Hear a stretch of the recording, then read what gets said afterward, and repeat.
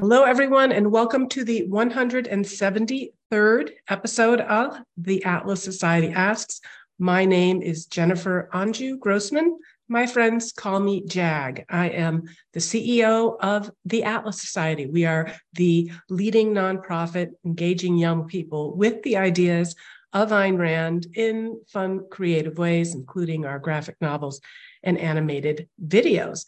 Today, we are rejoined by John Tamny. Before I even begin to introduce our guest, I want to remind all of you who are joining us on Zoom, Instagram, Twitter, Facebook, LinkedIn, YouTube, you can get started with your questions. Just use the comment section and type them in. We'll get to as many of them as we can.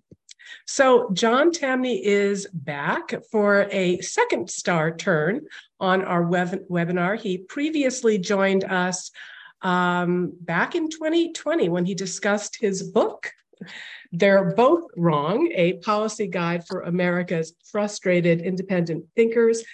He has published additional books since then, including When Politicians Panicked, which I highly recommend. And it's a little bit different than some of the guests that we've had on to talk about the COVID interventions and their impacts, as well as the money confusion, how literacy about currencies and inflation sets the stage for the crypto revolution.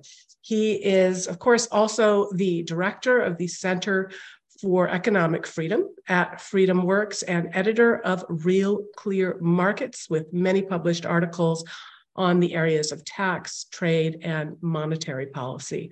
John, thanks for joining us again. Hey, Jen, thanks so much for having me on. I appreciate it. So, John, while I wanted to have you on primarily to talk about your two most recent books, in preparing for this interview, I treated myself to one of your earlier works, The End of Work: Why Your Passion Can Become Your Job.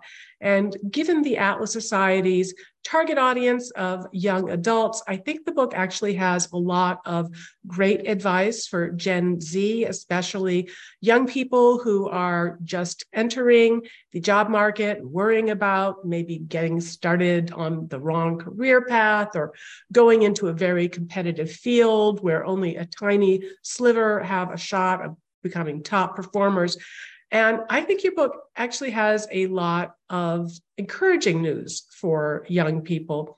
Particularly instructive, I found, was how you described in some detail your own sometimes meandering professional path. That in some ways reminded me of my own, to finding your spot doing what you love and making a decent living from it. So in that context, can you share a little bit about that path and what young people can take away from it as they embark on their own careers? Well, I'm so glad you brought it up because that was my favorite book that I ever wrote, which naturally means no one bought it or read it. So I'm glad that you have. I am strongly of the belief that the future of work is going to be about passion, of people so in love with their job that they're doing it all the time, not because they have to, because they want to. I'm reminded of something of what you told me years ago. You said that one of your employees once said to you, TGIF, and you said, I didn't fire her that day, but it was a data point in my analysis of her. I don't ever look at Friday as different from Monday or Sunday. For me, work is what I do to relax, to be happy. I can't get enough of what I do. And The End of Work, the way I titled it, and I'll forever be mad at the publisher for changing the title, I titled The End of Laziness. The theme of the book is there are no stupid people. There are no lazy people. But small economies without dynamism, economies that lack robots and job-destroying technology suffocate a lot of genius on the job. The reason young people have so much to look forward to, and I would give anything to be 20 years old today, is that the addition of not just machines that do for us, but machines that think for us, is setting the stage for work that we are so passionate about, that we're all charismatic, as in we can't wait to do work because it elevates what's unique and brilliant about all of us. This is what division of labor does, and machines are the personification of labor division. They allow us to specialize. And so I think the future is going to be amazing. What I'd give to be born today, what I'd give to be 20 today. Anyone listening, please keep in touch with me. I want to hear about your jobs, because they will be they pay you to do that variety. There are literally, I'll stop here, but there are literally people who make lots of money today for their sleeping. They make money because they teach girls how to get into the right sorority. The range of work today is staggering for its specialization of human skills, and it's beautiful. Thank you, capitalism. And I remember that conversation, and it is one of my big pet peeves, but it tells me something about someone, whether they are, working with us or it's just somebody else. Like maybe it's somebody that might be a friend or somebody to do business with. And if they think that, Friday is the celebration day, to me, my favorite days are Monday, because I'm continuing to work throughout the weekend because it's, again, what I like to do, what I enjoy doing. It's my highest purpose. But also I can count on Mondays. At least everyone that's working with me will be back and fully engaged. And so it's, it's our team day to hit the ground running. And talking about the young people who are starting out today, you wrote The End of Work in 2018, but in some ways, I think it's even more relevant today with all of the conversation about the artificial intelligence revolution and how it will change the nature of work. We have the techno-pessimists on one extreme, seeing a future dystopia in which robots will be our overlords. And then we have the techno-utopians on the other, who believe that technology will meet all our needs. What is a more objective way to view how AI will change the job market and the economy in 5, 10, 15 years from now? Well, I think the first question that's got to be asked is, name me a society in history that's attracted a lot of investment because it's stuck in the past. By definition, technology is a lure for the very investment that creates all jobs. What's the job market going to look like? If I knew exactly, I'd be a billionaire right now. But what I will say is that precisely because machines that do and think for us are going to create abundance on a level that we can't fathom, what we can do for a job will be a reflection of what we can't get enough of. I believe we started out as an agricultural economy, then we became a manufacturing economy, then we became a service economy. I'm strongly of the belief that the next economy will be described as an entertainment economy. As in, people will work, they'll have 3 and 4 day work weeks, but they'll be working all the time because work will be a reflection of what they're best at, of what they can't get enough of doing. I'm so glad that you brought up, the book came out in 2018, but it continues to write itself right now. Pick up a Wall Street Journal, and these two jobs that I mentioned, Wall Street Journal has recently had a cover story about how people get paid a lot of money for sleeping, and they post their sleep online and they make a fortune for doing it. Sorority consultants are another big job out there right now that's growing by the day. Boy, we must be a rich capitalist society if people can do this for a living, and thumbs up to that. They get to do what they love, what they're passionate about. I read something the other day that high school football kickers are now specialists, and they have kicking coaches in high school. Certainly in video games now, video game is now a profession, as is video game coach. When you and I were growing up, if we had said we were going to be a video game player for a living or a coach, they would have had us committed. But so the future is work that you and I will look back on when we're aged and say, wow, the greatest gift of capitalism is that it freed people to do what elevates them the most. And that wasn't true when Rand was really alive. So many people had to work just to live. nowadays, in the future, people will live to work, and it's going to be beautiful. Yeah, when I'm asked by younger people for career advice, one of my biggest pieces of advice is, what is it that you really can't help doing? And that could even be a negative one. And without mentioning names, I'll mention a very good friend of mine. And I've known her for 30 years. We both kind of entered politics and media at the same time. And one thing that always a little bit annoyed me about her, she was a big complainer. She was a big critic. Everything that she saw, she had something negative to say about it, which is like the opposite of my personality. But she's making, tens of millions a year now because she found a way to take this tendency and become a professional critic on television. Right. And now that's what she does. So, sometimes even some of those things that people would say would be bad habits of yours that could be turned to your advantage.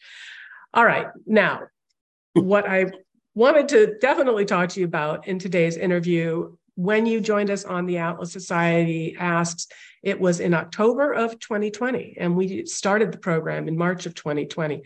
And it was about 7 months into the government's various interventions to fight the virus. Your book, When Politicians Panicked, came out in March of 2021. And what I find different about your account is that while a lot of the other authors have drilled down on various impacts of interventions, from masks to mandates and impacts on learning or impacts on health, you really focus on the economic interventions and their aftermath. You preface the exploration by contrasting the extraordinary efforts to manage the economy with what was known as early as February about Cohen's relative lethality. You use the example of FedEx in Wuhan. So tell us a little bit about that, because now, the accepted narrative is, well, we really didn't know.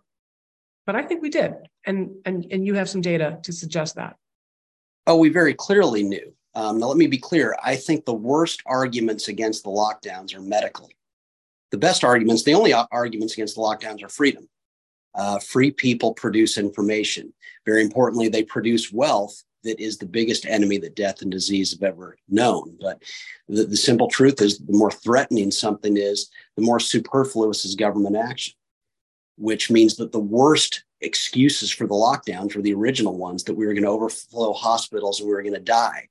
No one needs to be forced not to get sick and die. So let us alone so we can figure out how to deal with the virus. Freedom works, plus it creates the wealth. But we also knew that the virus was many things, none of them lethal. And we knew this from China. People can love or hate China, but what they can't deny is that it's a massive market for some of the most valuable U.S. companies. Apple sells a fifth of its iPhones in China. McDonald's second largest market is China. There's 6,200 Starbucks in China. It's the second largest market for Nike, on and on and on. Look at the share prices of those companies in February of 2020. They were, in just about every instance, at all-time highs. Well, markets always tell what governments are late to tell us, or what governments don't know, or what governments don't want us to know. And so if the virus that originated in China had been a mass killer, we would have seen it in the collapse of U.S. shares to reflect the fact that the biggest non-U.S. market for U.S. producers was in decline. But in fact, they were hitting all-time highs, market evidence that the virus is many things, none of them terribly lethal. The FedEx example is apt. FedEx has a very large operation in Wuhan, over 900 people. And Fred Smith made the point that, we tested everyone in this shipping plant there. Yeah. And, some of them tested positive, but they're all healthy. Elon Musk saw something similar. He had operations over there. People, especially young people, it wasn't a threat to them. And so they knew this. Yet despite this, politicians panicked anyway. And It will go down in history as an unmitigated disaster, so anti-life. It made us less safe, and it caused global starvation and poverty in a way that we haven't seen in our lifetimes. It was just a true tragedy, which is what happens when you basically let politicians separate themselves from the marketplace. Starvation, the return of young children, girls being bartered off in child marriages, a return of a lot of diseases that we thought that we had beaten. So it was just a real kind of collective act of suicide, sabotage.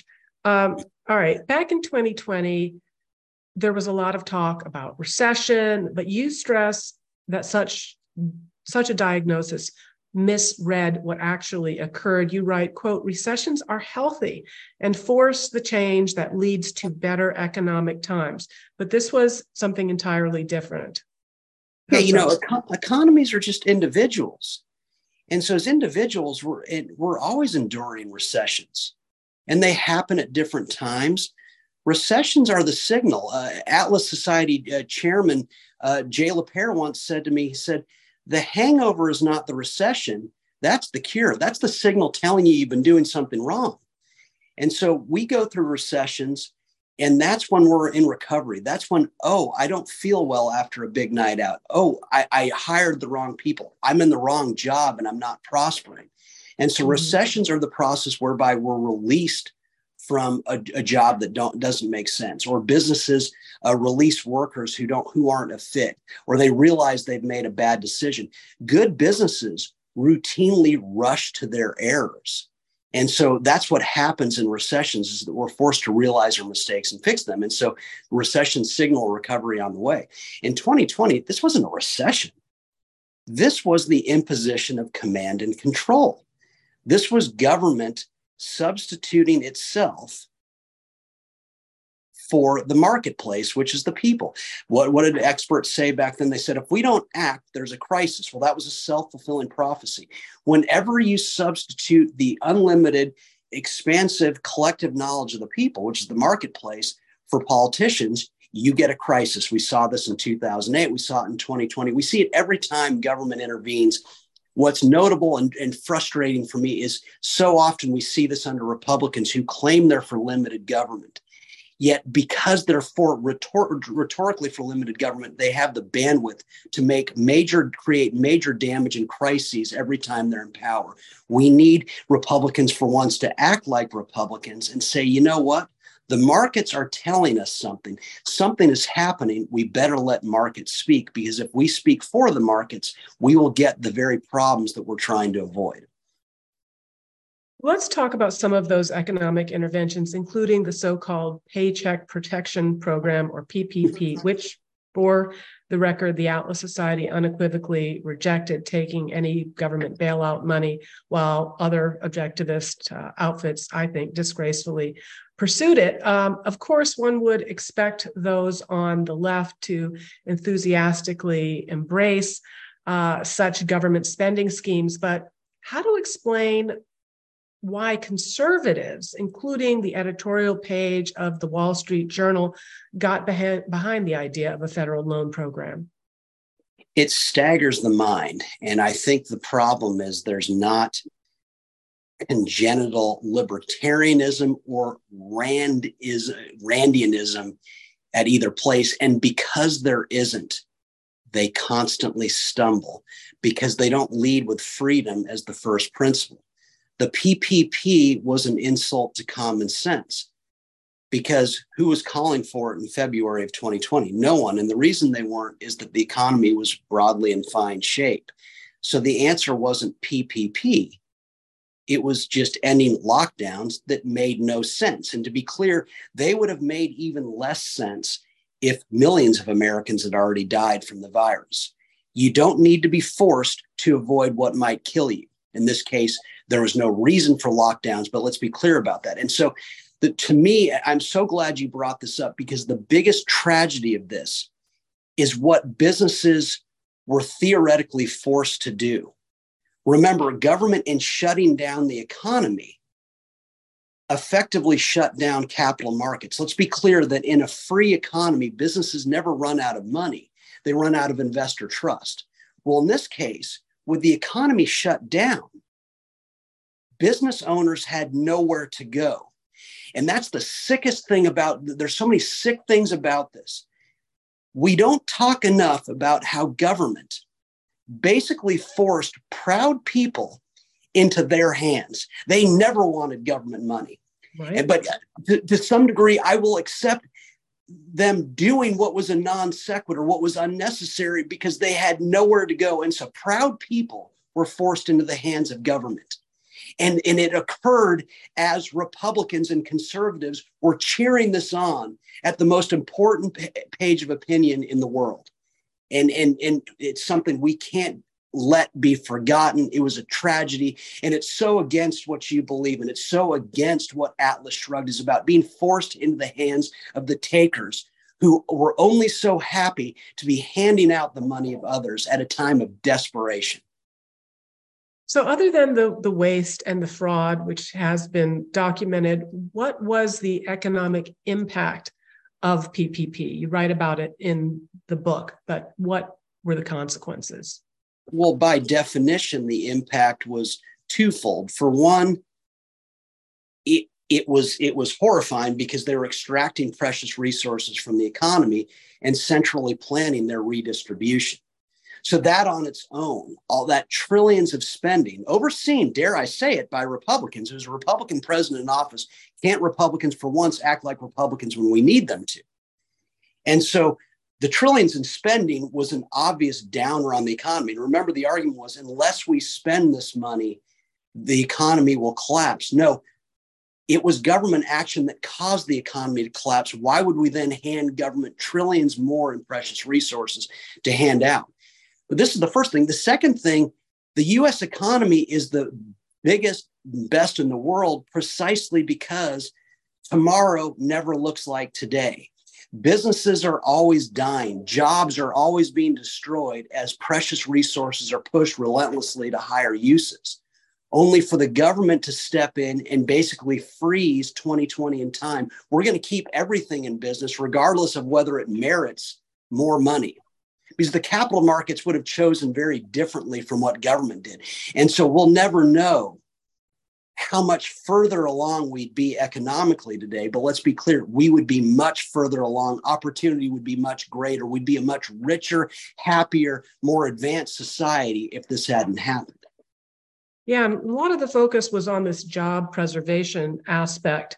And, I sympathize with that, particularly if you're in a business where you're being forcibly shut down, you have a theater, let's say, and you're not able to offer, movies and do your service. But to me, I mean, among many other reasons, it's very important for employers to be able to preserve the ability to make decisions. I mean, companies and even nonprofits, we're not job banks, right? We have an objective. We either have shareholders or we have trustees and donors who have invested in us to get particular things done. And in a crisis, I also want to make sure how are people going to be responding? Are they getting creative? Are they figuring out other ways and workarounds to get things done? And, if they're not, I might not want to keep that person on the payroll. And people are looking for ways to be creative about how they deploy resources. So talk about that job preservation aspect and why that was a problem. Well, it was a problem because in a growing society, the nature of work is constantly changing. I mean, one of the big themes of the book is if you go to the poor parts of the world, work is generational. And for some people, this generational work is literally cleaning out gutters and eating every night with the stench of human matter unavoidable.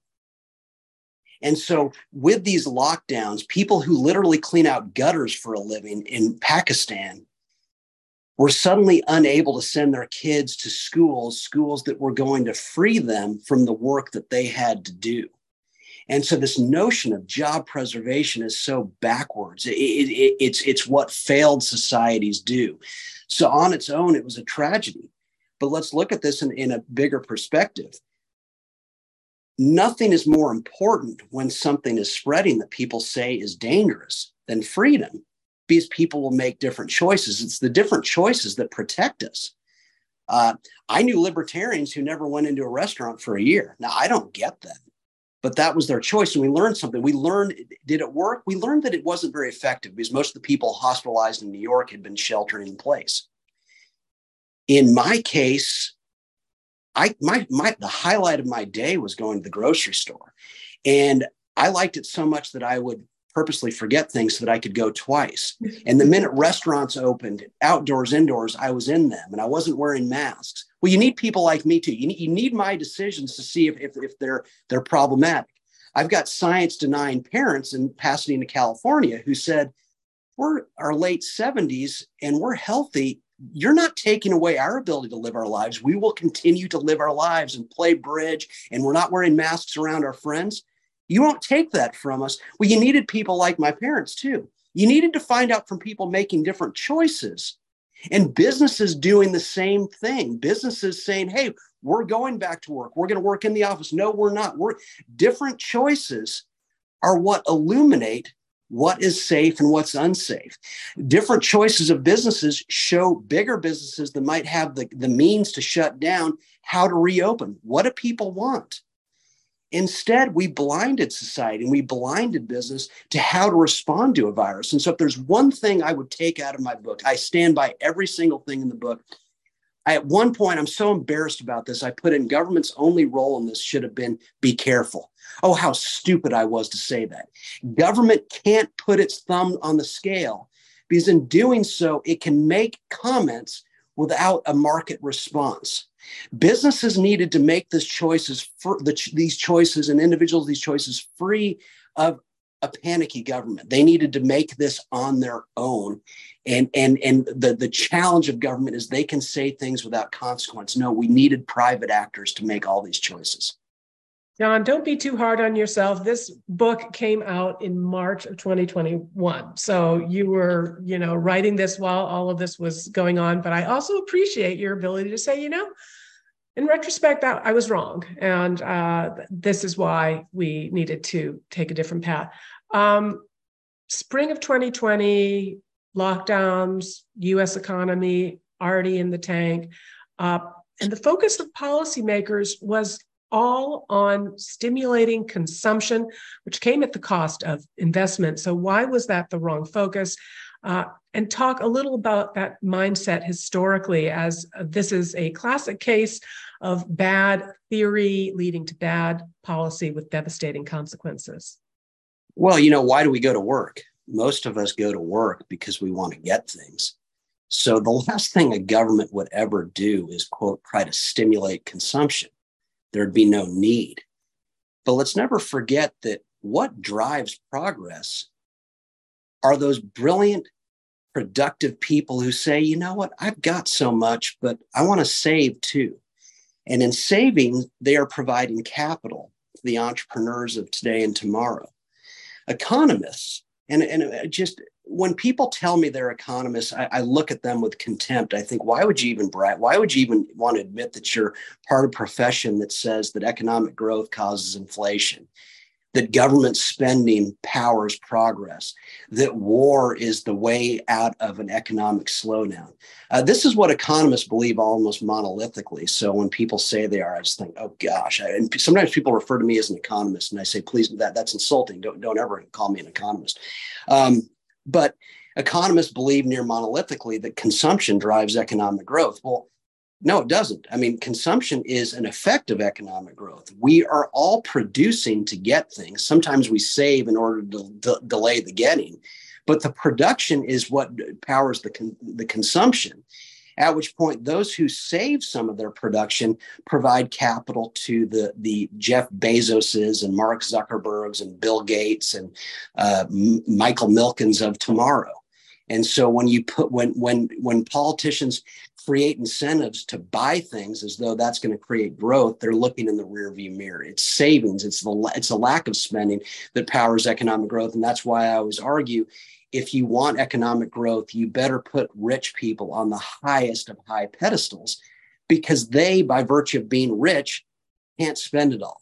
And in not spending it all, they provide the crucial capital without which there is no progress, there's no job opportunity, nothing. Yeah, I was just in Guatemala giving a speech called Putting the Capital Back in Capitalism. And I was making the case for why I vastly prefer the term capitalism to free markets, because in a market is about transaction, but before transaction comes production. And in order to have production, whether you are opening a nail shop or you have a huge new technology that's going to change the world, you need investment. You need somebody to put that money in. And so let's talk a little bit about the so-called stimulus spending legislation that the Trump administration crafted with Congress. First, what did it comprise? There was the PPP, the individual checks. What else? And what were the effects of all of that spending? It was $2.7 trillion. It was the PPP. It was keeping businesses afloat. There were individual checks, of course, that went out. What a tragedy. Government has no resources. So in order to redistribute all this wealth, it had to extract it first. Well, it's only the rich generally that have access, that have unspent wealth. And so we turned $3 trillion that in a normal world would have found its way toward new ideas and existing businesses on the way to advance and job creation and technological advance. Government took that $3 trillion and just handed it to people to buy things. But see, that's what economists believe. They believe consumption is the answer. No. Consumption, once again, is what happens after production. And so government spending as a rule is a wet blanket on economic growth. And it's particularly frustrating right now because you'll see this stuff again from centers of opinion that are on our side. They say, well, isn't it odd that there's deficit spending now when the economy is good? That implies that no, governments should really, when they really should waste money is when the economy is bad. No. It's when the economy is worse off that you want government to do the least, because that's when businesses and individuals are most in need of capital. Why would you hand it to politicians to waste? Yet there's this Keynesian mindset that has infiltrated our side in sick ways. We saw it with the lockdowns. We still see it. Mm-hmm. So speaking of economists, with some people that I love and have had on this space, you had Larry Kudlow directing Trump's National Economic Council, outside advisors like supply side luminaries, Art Laffer. Help us make sense of where this policy advice might have been coming from. I know you weren't in the administration, but were these advisors sidelined? If so, by whom? Any guesses? Or do you think that they unfortunately bought into this kind of "this time is different" frame of mind? As the book title says, that everyone should buy, When Politicians Panicked. I think there was a lot of panic. It's very unfortunate. And this is the problem when people aren't pure in thought. And I don't want to get too jingoistic about it, but if you don't lead with freedom, you can get into a lot of trouble. And this is what I always tell people. I say, lots of people on our side, yeah, well, see that we cut taxes and economic growth, GDP grew 6.8%. Look, I'd be for tax cuts, even if you could prove to me that it led to slower economic growth. Freedom is my deal. Growth is what, look, in a free society, we'll get all the growth we'll ever want. And so the mistake here was, and instead of saying, wait a second, this is a country founded on freedom, founded on skepticism about government. We will never take away the right of free people to make choices, particularly when times are fraught, particularly when there's a virus. The last thing we would ever do is take away freedom. The last thing we would ever do is reach into the pockets of the rich and hand out wealth. And so I think the problem is the Trump administration was like any other administration. They don't quite believe their rhetoric. I'm sorry. There's no way of getting around it. Larry Kudlow should have resigned over this. Arthur Laffer should have put, and if he sees this, I would say it to his face. He should have resigned. What Trump did went against everything he's ever believed. How does he begin and end his shows? I believe free market capitalism is the answer. It's something like that. You run away from this. And Laffer they all should have spoken out and said, this will not work. We have a problem of lockdowns. We don't have a problem of a lack of money. All right. We're going to turn to questions in just a moment. Let me get in this last question of my own regarding inflation. How much of the inflation that we've seen over the past 3 years is due to the expansion of the money supply, that 2.7 trillion to fund all of the stimulus spending? How much is due to other causes, including rising oil prices, due to Biden's environmental policies like canceling the Keystone pipeline? Would love to get your take on this. Yeah, none of it. Hey, Jen, I want to buy your house in Malibu. I'm going to pay you in Argentine pesos. Here, would you take them? I'll take Bitcoin. Well, see, you wouldn't take pesos. Well, guess what? Neither will Argentinians, but they will take dollars. Now, are the dollars circulating in Argentina? Are they, did the Fed put them there? Did they supply the dollars? Is an economy reliant on people at the Fed supplying money? Certainly not. The dollar is the world's currency because it's trusted around the world. That's not to say it doesn't have demerits, but it's what the world uses. If you go to Pyongyang, Tehran, you go to Buenos Aires, you go to Caracas, you better have dollars if you want to buy things, because the local currencies they won't take. And so I say this as a way of saying that government couldn't increase, quote, money supply on its best day. Markets decide what money circulates. Government can do no such thing. And so inflation is a devaluation of the unit.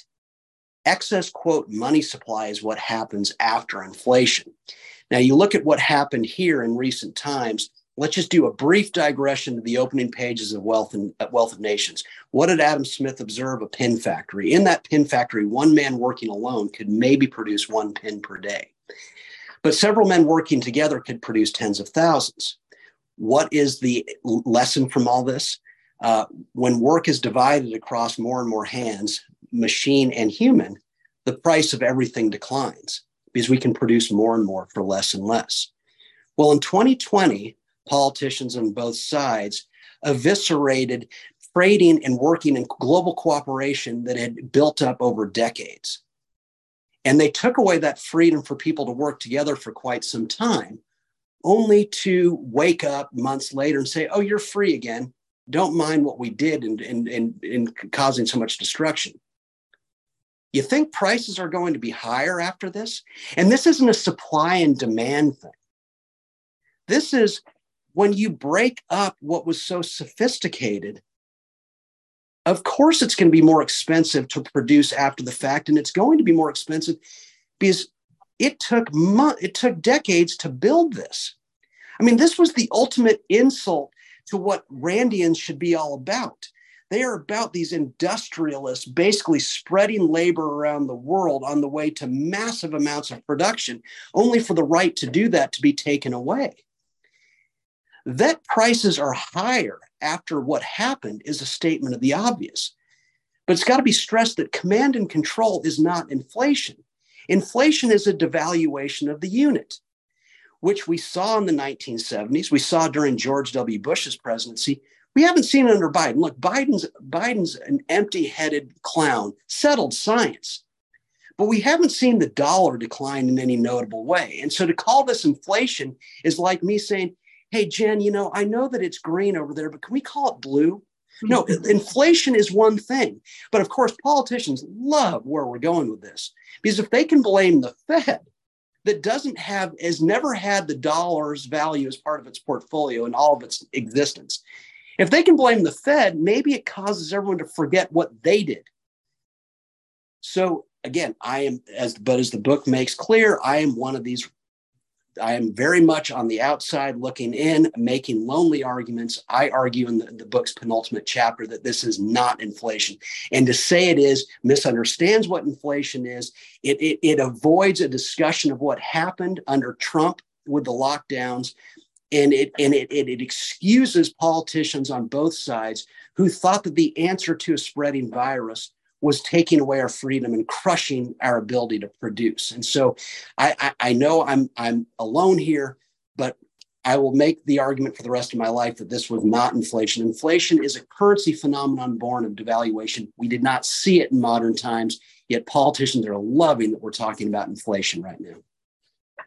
All right. Well, and I want to let people know that, John, how often do you write your column? I was looking at RealClear Markets, and it looks like sometimes you have 2 columns out a day.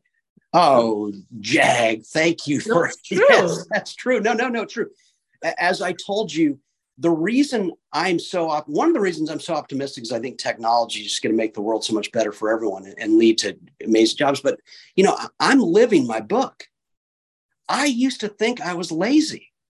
No, it just turns out I was doing the wrong work. I can't get enough of my work. I never turn off. I'm always thinking about it. And so I don't understand people who would work in our field and not publish columns all the time. As I see it, I think a lot of them should be, put out of work or something, or go do something else. Do something that you actually want to do, because maybe they should go advise sorority sisters or something. Yeah, no, really, maybe they'd be better at it, because I go to certain think tank websites and I look at the scholars' output, and one of them is the second highest paid person at the think tank in which he's in his employ. He's written 2 blog posts the whole year. Why are you here unless you're trying to change minds? And so for me, I can't get enough of what I do. But if brilliant people are going to direct some of their wealth toward me so that I can do what I'm doing, I now this is a new thing, I head up the Parkview Institute. This is my new organization. If people are going to make it possible for me to do what I can't get enough of, I will be relentless in the work I do, because I will never make them feel like I'm sloughing off. That they've got to know that I'm working constantly, because I can't live with myself if I'm not. But again, the great thing is I enjoy it. I can't get enough of it. And so it makes it easy to do. Well, I think we also learned a lot about ourselves, about our relationships, about the government. But we also did learn something about the think tank world and the libertarian think tank world, or conservative think tank world, in terms of how people responded to this. And there was a lot of disappointing takes from people that should have been standing up and being the leaders and pushing back against what the government was doing.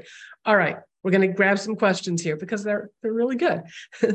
My Modern Galt on Instagram, our friend, says, John, have you heard about the anti-work movement that's gone around social media? Things like, lazy girl Mondays, or people just basically promoting how they're slacking off, they're doing less.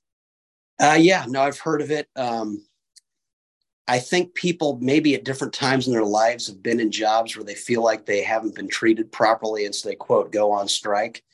I think it's sad, but my response would be happiness is hard.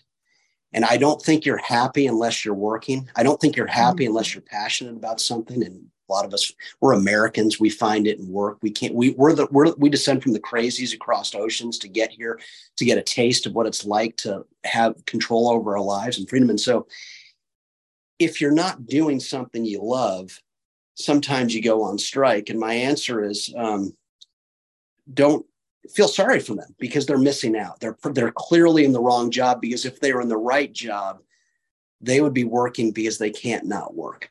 Yeah, that's true. That's true. All right. Mark Shoup says he just bought the hardcover. of Why Politicians Panicked. It's on the way, and recommend the rest of you do as well. All right. Candice Morena on Facebook says, you see a number of businesses wanting to return everyone back to the office instead of remote work, but they're finding a lot of people who don't want to go back. What do you think the future holds for the workplace?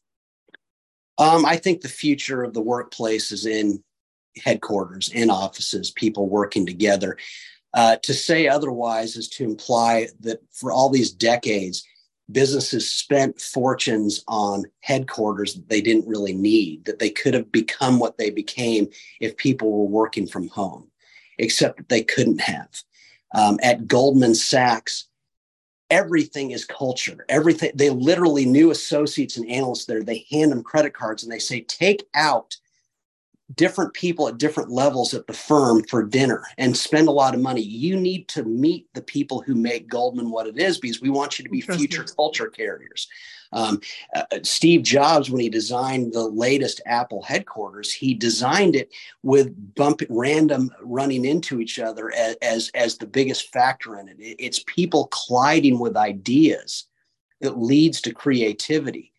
And so there's no doubt there are aspects of work that can be done anywhere. You and I are so passionate about our work that, I mean, I work on airplanes, and I would never have done that back when I did work that I didn't really like. And so, but the simple truth is that it's healthy for people to be around each other, because that's how they get to know. That's how the culture is built. That's how they learn other things from other people. That can't change. The human contact, the human aspect of work is not going to change. And so my guess, and this is a beautiful thing, I think we'll see in time that cities full of the density of skyscrapers will grow and grow and grow. And it's a beautiful thing. All right. This is a good question from Georgie Alexopoulos on Facebook. How do you maintain optimism with so much that works to crush our liberties? How do I maintain optimism? Because yes, we can point to the negatives, and there are lots of negatives. But boy, look around the world. Most anyone would give anything to be where we are.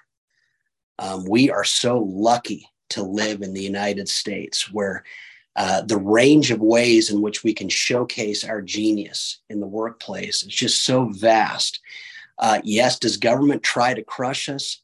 They do, but never forget, we're always a bit in the dark ages because government is full of ding-dongs who work in government. But they're never as fast as capitalists. Capitalism is so fast, and it gets faster all the time. While government is still stuck in the proverbial typewriter era, capitalists continue to figure out ways to outrun them. And because they do, never worry about this. When people talk about how the U.S. is in decline, or it's a banana republic, or if Trump gets elected, or if Hillary Clinton gets elected, we're going to be Venezuela. I'm so insulted. How dare you talk about the United States that way? It implies that someone as empty as a Biden, a Clinton, a Trump, whatever. This isn't a knock on any of them. Could break the greatest country on earth. It implies that the greatest country on earth is not worth saving. I reject that notion. Go anywhere in the world and watch what people would do to be sitting in your seat. And so, yes, we have errors. 2020 was a tragedy, but we are way too smart for people in government, and we will continue to work around them, and we will live better and happier as a result. Zach Carter on Instagram, and Zach, I think you got the author on this one incorrectly. You're saying that John wrote an article, "Are Lockdowns an Election Year Ransom Note?" And I think that was Jeff Tucker. I think so. But, yeah. So, but regardless, the question is still valid. He's asking, do you think there is a ransom note coming or here for the 2024 elections? Do you think there was an interplay, and I know this really isn't your focus, between politics, and I have found some compelling arguments that people were so, that the expert class, the technocratic elite was so appalled by people ignoring their advice on climate change or on Trump or on this and that, the the lockdowns were a way of a kind of reasserting their control. It was the return of the experts with a vengeance. Any credence to that? I don't think so. I'd heard that this was them getting back at Trump. Let's never forget the whole world followed us. And let's never forget that Donald Trump didn't have to go this route. I mean, what I always argued to Trump fans, and to be clear, look me up. I've been very hard on Trump. I've been very positive about Trump. I think you can make good arguments for him either way. But what I've said all along is Donald Trump, for once, didn't act like Donald Trump in the spring of 2020. And that's why he's not in the White House today. Mm-hmm. If Donald Trump had acted like Donald Trump, he would have said some states, they have states' rights. They can pursue this kind of police power. But if they do, if you lock your citizens down as a solution to the virus, you will have me campaigning in your state every single day. He would say, I've got a big, beautiful jet, and I will be camping out in your state, and I will put you out of office quicker than you'll ever imagine. If Trump does that, the states can't lock down, because remember, if Trump doesn't sign the $2.7 trillion CARES Act, there's no way that subsidize the lockdowns across the country. There's no way that California can lock down. There's no way that any of these states could. And so I reject outright that this was the technocratic elite. This was politicians panicking. Stop blaming technology. The only blame you could place on technology would, in theory, be a positive one, and it would be that if the virus had started spreading in 2020, there's no way there could have been lockdowns, and there couldn't have been, because too many rich people would have lost their jobs. You know, you couldn't order from Grubhub at home from the subhumans that would drop the food outside your door. You couldn't watch Netflix and, Tiger King all day. You couldn't do your Zoom meetings while the poor people who actually had jobs that GASP involved serving people saw that they were put out of jobs altogether. If it happens in 2020, none of us, there's no lockdowns, because no one would have taken losing their jobs in the process. And so I don't think this was technocratic elite. I think this was politicians panicked, and history books will properly point out that what they did, that they'll just marvel at the abject stupidity of the political class that they fell for this. Well, we are coming to the top of the hour.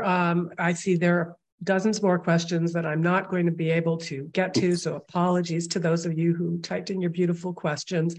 And I'm going to tell you, we've got actually a lot more conversations coming up, including a Twitter Spaces in 30 minutes, and then a discussion with one of our supporters on the ground in Israel on Thursday. But perhaps we'll have you back to talk about this, but at least tee this up for us a little bit.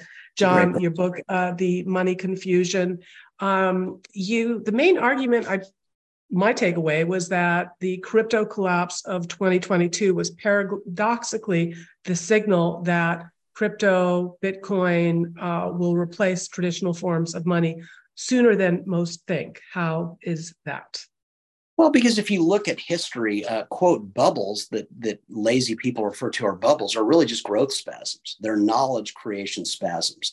And so that there was a collapse in the crypto space was a sign of economies getting rational, of markets getting rational, of markets pushing out the bad in favor of the good. We saw this with the internet 20 years ago. We need more of this, not less. And my point is that, first of all, money in circulation, it's very much, I think, a Randian thought that to presume that governments can just push money into circulation really presumes that the producers are stupid. No, producers only accept money that they can trust. And what we see, though, is that money is not trusted. How we know this is that there's 7 to 10 trillion in daily currency trading.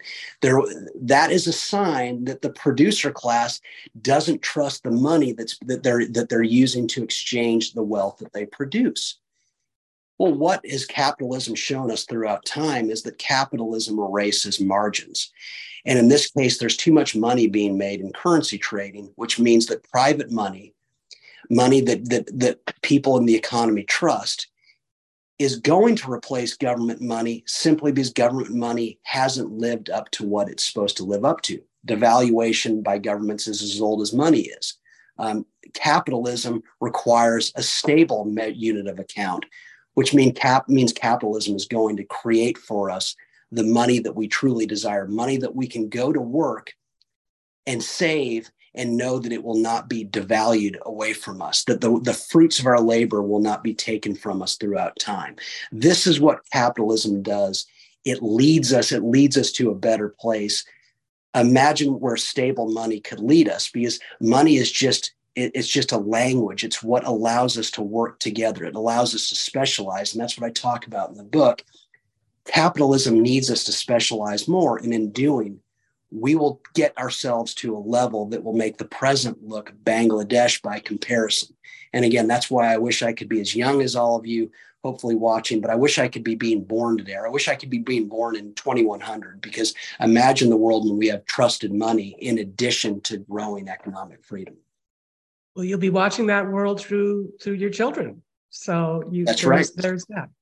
All right, one last question on crypto. Last week, the Atlas Society, at our annual gala in Miami, we had Michael Saylor, who was our 2022 honoree, presenting this year's Lifetime Achievement Award to Ricardo Salinas. Saylor's MicroStrategy is the world's largest institutional holder of Bitcoin, with holdings worth $4.4 billion. And Salinas himself holds 60% of his liquid assets in Bitcoin. Both of them have been highly critical of some in this crypto space, things like NFTs, and they actually welcomed the crypto winter as a way of freezing out what they saw as some of the scams and the fly-by-night products, which have given many consumers a bad taste about all things crypto. Do you have any views of Bitcoin as an asset, a long-term store of value, versus some of the other currencies that really are more about, less about long-term investments and more about short-term purchasing? Well, I certainly agree with them that the beauty of this winter was that it pushed out the idiots. We need that to happen. That's markets at work. It may disappoint and surprise some watching that I think Bitcoin is a junk currency that will never live up to what it's supposed to live up to. Let me be clear why. Precisely because it aims to limit the, quote, supply of the currency, it can never be real money. Good money is unlimited. The only limit to good money is production. Think about it. Why is there so much money in Chicago and so little in Cairo, Illinois? Well, money finds production. Money avoids where there isn't production. And so in a growing society, trusted money is what allows us to exchange real wealth. It's just a ticket. And so trusted money is everywhere and grows in, quote, supply all the time. It's not supplied by governments. If you got rid of government money today, the U.S. would be full of money tomorrow, because we are full of productive people. And so my challenge with Bitcoin is that it thinks that there's value in limiting the supply of something. No, what makes something useful as money is that it's trusted. I mean, I say to you, Jen, come fix my bathroom. I'll pay you a Bitcoin now, Bitcoin in 6 months, and Bitcoin in a year. You'd logically say, okay, well, which one? The one that was 60,000 2 years ago, the one that's 29,000 now, the value of it changes all the time. Money works as an exchange of wealth because it's like a foot or a minute. And that's what we don't have. That's what Bitcoin can't be, based on the limits to its supply. So, but to be clear, I think in fairness to the Saylors and the Salinas of the world, the distinction is less that it is a unit of exchange and more that it is a way to store long-term value. And Saylor in particular started becoming interested in this because of an experience that he had in Argentina, where overnight, he had holdings that were being just completely devalued, and he was trying to think of ways he could get that money that he had, that capital that he had in Argentina, out. And thinking, well, let's buy a yacht and just sail the yacht over to the United States, then sell it once it gets to our shores.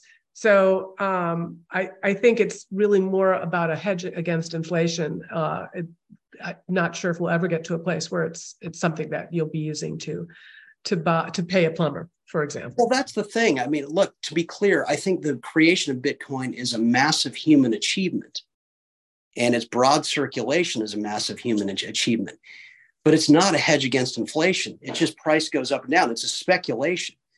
Gold, you can say a lot of things about it, but gold goes up when the dollar declines. It goes down when the dollar rises. It's a natural hedge that markets happen on over millennia, many millennia. It's what they happen upon as a form of money. And so my problem with Bitcoin is I question that it's even a good way to, I think it's beautiful how people can move their wealth with them. It's amazing. But if it's not stable, it has some of the worst aspects of an unstable currency. It mirrors the currencies in terms of instability, but in much grander ways. And that's what worries me. A store of value is something that you could trust all the time. The reality is Bitcoin, its value changes all the time. And that's what I think renders it not a good store of value, but certainly not a currency. I know lots of people disagree, and that's what's important. I think from this pushback from markets speaking in different ways, we're going to get to something that people really want. Well, we're going to try to get you to our Gulch 2.0 that is going to be in DC next summer. I'm sure Sailor will be there, and I would love to be a fly on the wall or a student in the audience for that discussion. Okay, before I let you go, I want you to tell us about this new institute that you just mentioned. Also, of course, you're the director of FreedomWorks Center for Economic Freedom. I've been thrilled to participate in one of the FreedomWorks forums. Of course, my personal hero, Joan Carter, is their chairman of the board. Many in our audience are familiar with FreedomWorks, but some may not be. So please share a bit about what the organization does and the role of your Center for Economic Freedom in particular, and why people should get involved, and then also about your new venture as well. Well, FreedomWorks is just wonderful, and it's wonderful because of the people we have there, including Joan Carter and John Aglioloro. And what we do is we recognize that you don't get change from within Washington. You get change from outside by educating people, by engaging with people who want to change how things are done in Washington, but who live around the country. And so we educate them about policy, and we help them. We teach them how to best engage with voters and change their minds. So the feeling is, if we do that, if we change how voters feel about things, that will force what we want out of Washington. Quite literally, the Parkview Institute is me. I'm still officing out of FreedomWorks. But what I wanted was the ability to focus full time on the writing, the speaking, the book writing part, full time, educated, trying to change people's minds, trying to enhance the terms of debate. Hazlitt said long ago in Economics in One Lesson that economics is stocked by fallacy. I think he's still right. Our side has won the debate, and we've kicked the other side's ass. And if anyone who disagrees with me, look back to the 1970s, back when the federal government controlled literally centrally planned airline routes. Back when if you wanted to own a phone, it was a landline that you had to rent from the government's preferred monopoly. Back when there were price controls on gasoline in California, where you are, is odd even days to pump gasoline. We won the debate. Liberty won and won big. But we're still not there. Economics is still stocked by fallacy, as we've shown from our discussion tonight. Look at all the things that our side has gotten wrong in modern times. And so my goal is to continue to educate people on how much better things can be. It's an optimistic assessment that no, America's best days aren't behind it. America is not a banana republic. We're not going to become Venezuela. What a laugh. But that we could turn what's spectacular into something exponentially greater than it is today. And so it's all about improving on what's great. And I think we can do that by improving understanding of economics and what powers human progress. So where is the best place for us to keep track of you, John? Signing up for RealClear Markets or on X, Twitter? Yeah, you can find, I could use more followers on Twitter. Certainly, www.parkviewinstitute.org. That's my new organization. You can find me on RealClear Markets. As Jag alludes, I produce at least 6 columns a week, not blog posts, but real columns. But last week I did 8. I'm sure I'll do 7 or 8 this week. So I write a ton, but I keep them short, about 600 words. And there's just so much misunderstanding out there that I'm trying to fix, and I'm just incredibly privileged to do it, and I'm incredibly privileged to be doing this right now. So thank you, Jennifer, and thanks everyone for taking the time to listen to me. I couldn't be more flattered. Well, for all of our objectivists out there, I don't know if John actually considers himself an objectivist or student of objectivist, but you couldn't tell that from his writings, because there's definitely a contrarian objectivist and a willingness to point out the things that everyone else, refuses to see, the obvious that everyone refuses to see. So thank you, John. Thanks for all you do. Hope you'll come out and visit me in Malibu soon. Otherwise, I'll catch you in DC next time. Count on it. Thank you so much. All right. And thanks to all of you who joined us today. Thanks for your great questions. If you enjoyed this video, any of our other materials and programming, please consider making a tax-deductible donation at atlassociety.org. I was going to say at 30 minutes, but actually at the bottom of the hour, please head over to Twitter X, where our senior scholar, Professor Stephen Hicks, will be hosting a X Spaces on postmodernist thinkers Foucault and Derrida and how they won the transgender and insanity debates of the day. And then, of course, don't forget to join us back on Zoom tomorrow. I'm going to have a special interview with Dr. Michael Kaufman, who is on the ground live in Tel Aviv, to share his in-person perspective about what is going on there. And then come back and join us next week when author Alexandra Hudson discusses her book, The Soul of Civility, Timeless Principles to Heal Society and Ourselves, on the next episode. That's definitely one I'm looking forward to, and I think one that all of us can appreciate. So see you soon.